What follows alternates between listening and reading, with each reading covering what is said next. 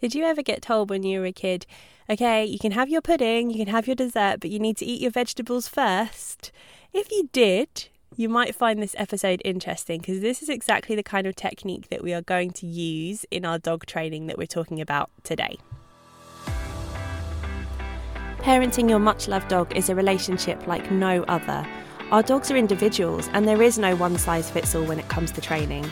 Hi, I'm Dr. Holly Tett, professional dog trainer and clinical psychologist, and each week on Letters from Your Dog, we'll look at understanding specific dog training questions and struggles from your dog's point of view.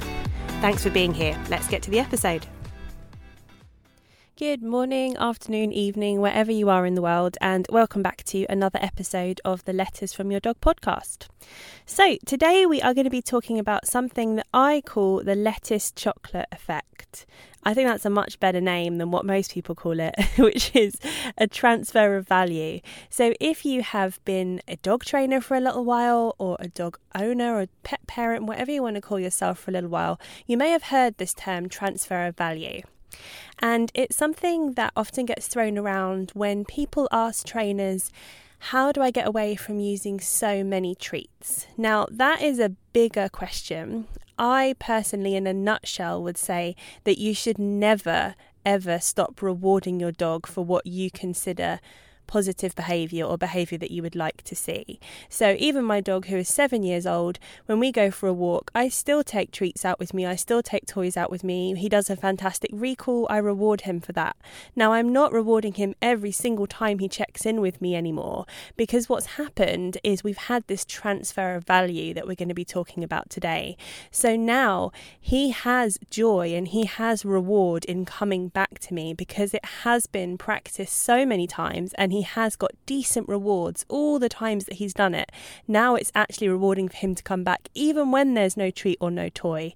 However, I still want to keep that topped up. I do not ever want to stop paying my dog, and I would highly suggest that you don't ever stop paying your dog either. So if you are someone who's very worried about using lots of treats, I would say don't worry. Especially if you have a young dog or a dog that's new to you, be as generous as you can possibly be. Now, you don't have to get a fat chunky dog. You can use some of their daily food allowance, you can use low calorie rewards like chicken, you can use toys, you can use movement, you can use chase, whatever it is that your dog likes, but don't stop giving them rewards and paying them for their good work. Just want to get that in there first. Okay, so what is the lettuce chocolate effect?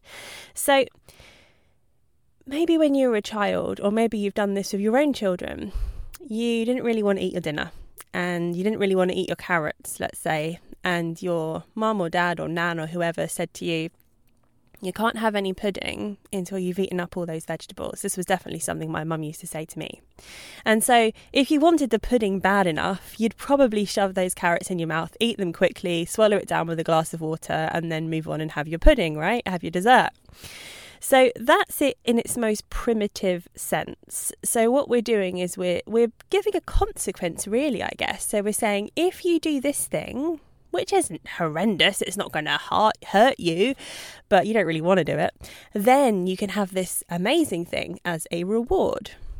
Now, that's a little bit of bribery going on there, because you are literally holding that dessert over that child's head and saying you are only having it if you've got carrots, unless you were my mum's friend who used to look after us, and she would say you have to eat your carrots if you want your pudding, and then 2 seconds later she'd say, oh, never mind, just this once, except every single time. So that was fantastic. But that's not who we're talking about today. So bribery is an interesting one. And often where people feel stuck is that they will use the food, let's say, as a bribe. Or a toy as a bribe. So your dog's running off lead and they won't come back when you call. So you dangle the food or you dangle the toy to get them to come in. That's very different from a reward where your dog's on a long line, let's say, so they can't run away too far from you. Just stand on the end of it and you wait for them to come back in. Once they've made that fantastic choice, then you produce the toy or the reward, the food reward. That is very different from waggling it in their face. And the difference in behaviour you're going to get there is, in the first example, your dog is going to wait to come back to you until they see the reward. And then they're going to have to make a decision about whether they think it's good enough off or whether they want to carry on doing what they're doing. In the second example, your dog is learning on their own that when they come back to you, great things happen.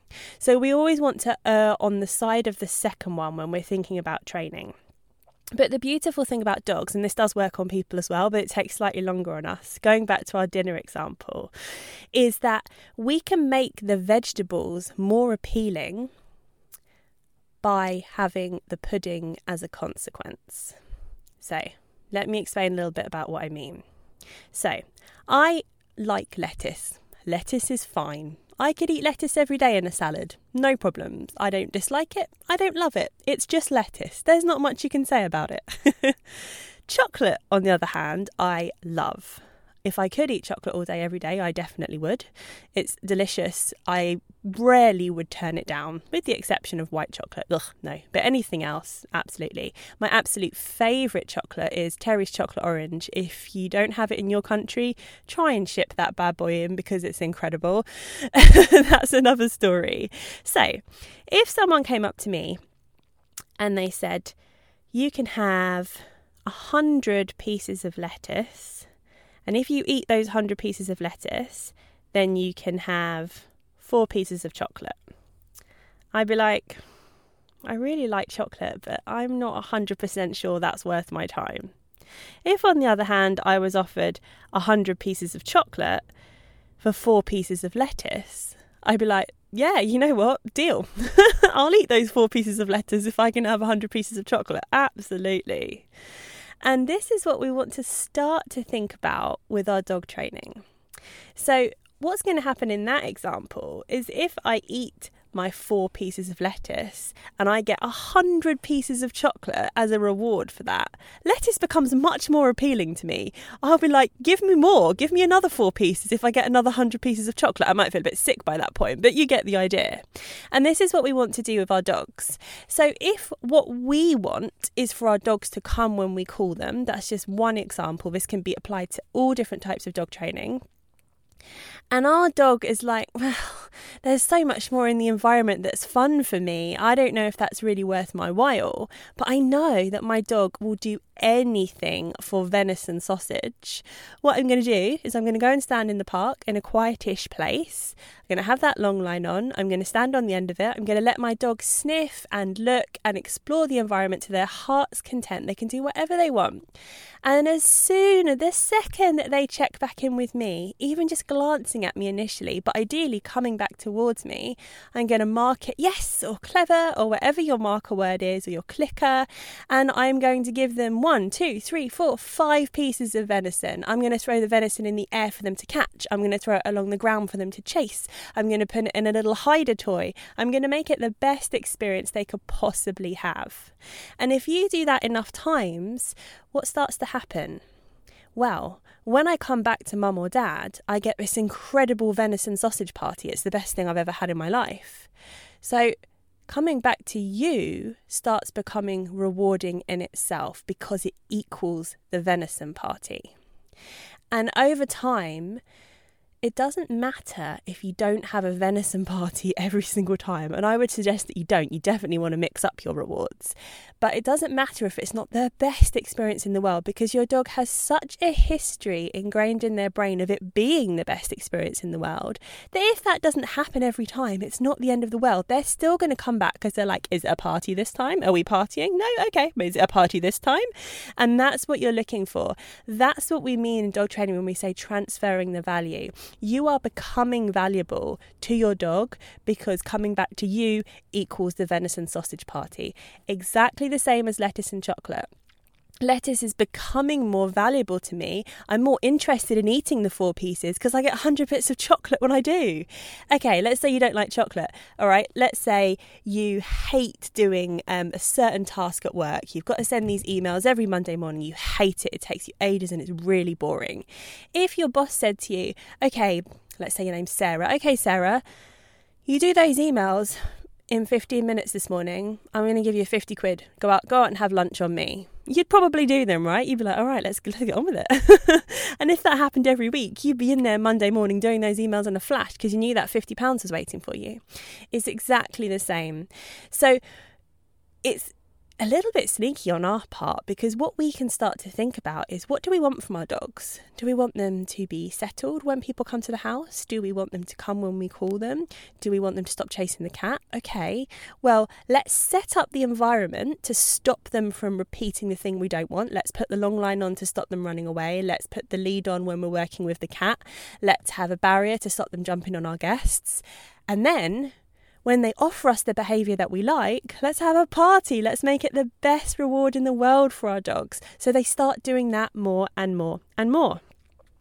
Now, that is the premise of what I wanted to talk to you about today. However, there's something specific, and this is for those dogs that they're not bothered by food. They could take it or leave it. Or they're not bothered by toys. They could take them or leave them. They're far more interested in everything else that's going on. This can be used in the exact same way. So one of my dogs, Aya, she was really foodie as a puppy, and then she got to about 2 and she started not really being too bothered by her food. Sometimes she'd eat it, sometimes she wouldn't eat till 4.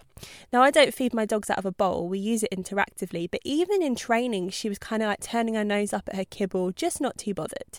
Now, the first thing you always want to think about is, are they poorly? Had they gone off their food? We did all of that. Everything was fine. It was literally that she just wasn't feeling too motivated by it anymore. So what we did was something that we call the kibble chicken game, and it works exactly the same as the lettuce chocolate effect. I like these little funny, stupid things you may have noticed. So what I did with her was I sat in front of her and I put one piece of kibble in one hand and I put a huge lump of beef in the other hand. And I offered them both to her. Now, of course, she went to take the beef. I simply closed my hand, didn't shout at her, didn't say anything to her, and I offered her the kibble again. She turned her nose up at it. No worries, put the game away. And we did that a few times until I held out the kibble. She went for the beef. I closed my hand. I held the kibble again. She ate it. I gave her the beef. Exactly the same idea. We did this several times a day over the course of about a week and a half. By the end of that week and a half, she was eating a handful of kibble just for one piece of beef because that value had transferred over. So if you have a dog that's a little bit of a picky eater, or not massively motivated by food or toys, because you could do this with toys as well. So an example with the toy would be, say you've got a dog that absolutely loves running. As soon as you get to the part, they want to run. Okay, well, keep the dog on the lead. Get your toy out. Can they touch it with their nose? Can they look at it? Can they tug with it for just a second? As soon as they can engage with it in some way, then I'll let you off and you can have your run. And what starts to happen? The game of tug becomes valuable because it equals running. So exactly the same principle. Okay, if you guys want to see how the kibble chicken game works, if you think it would be helpful for your dog, I'm going to pop a link below in the show notes so you can come and join us on our email list, and I will send you out a video of that training game so you can see how it works in real life. And you might be saying, well, why do I need to bother? Surely I can just not worry about it, give my dog the treats that they like. Yeah, of course you can, but for me, I like to have as many rewards available as possible for my dog. So I had a dog that wasn't particularly interested in toys. We used the lettuce chocolate technique to get her loving her toys, because then that meant that I've got toys as well as food to reward you with. I've got double things to entertain you, and that's always important to me. I want to be able to reward my dogs in as many ways as I possibly can. I'm going to give you one last example. So loose lead walking is something that lots and lots of people struggle with. They really find it challenging. Dogs, of course, want to go and explore their environment and look around and see what's happening. The key to loose lead walking success, and I have a whole program about loose lead walking success, which I will post the link to in the show notes if you'd like to get your loose lead walking down. But the real key to loose lead walking success is that transfer of value. So it's not about rewarding your dog, but it becomes rewarding for your dog to be next to you. So often people will say to me, my dog will pull forward, I'll call them back, I'll reward them for coming back in, and then they'll pull forward again. All that's telling me is that transfer of value has not happened yet. Currently, all your dog is valuing is eating the food from your hand, not being next to you. So what we want to work on is having it meaningful for your dog to come in close, and when they do, that being a rewarding experience, either by food or toy or whatever, so that they then want to walk nice and close to you. Okay, so if you'd like to find out a little bit more about that and a little bit more about Loose Lead Walking Success, I will pop the link in the show notes and also the link to join our email list if you would like to see that kibble chicken game in action. All right, everyone, hope that was helpful. Take care. See you next time. Hi again, everybody. If you would like to get your paws on Loose Lead Walking Success, the 8-week program which talks you through my exact steps to get beautiful loose lead walking that your dog actually wants to do, so they want to hang out nice and close to you, you can go for walks without getting yanked along, having your shoulder pulled out of its socket, or having a dog that stops every single 2 seconds so you can't get anywhere at all, then this is definitely the program for you. There is a link to join Loose Lead Walking Success in the show notes, and I hope to see you in there. Take care.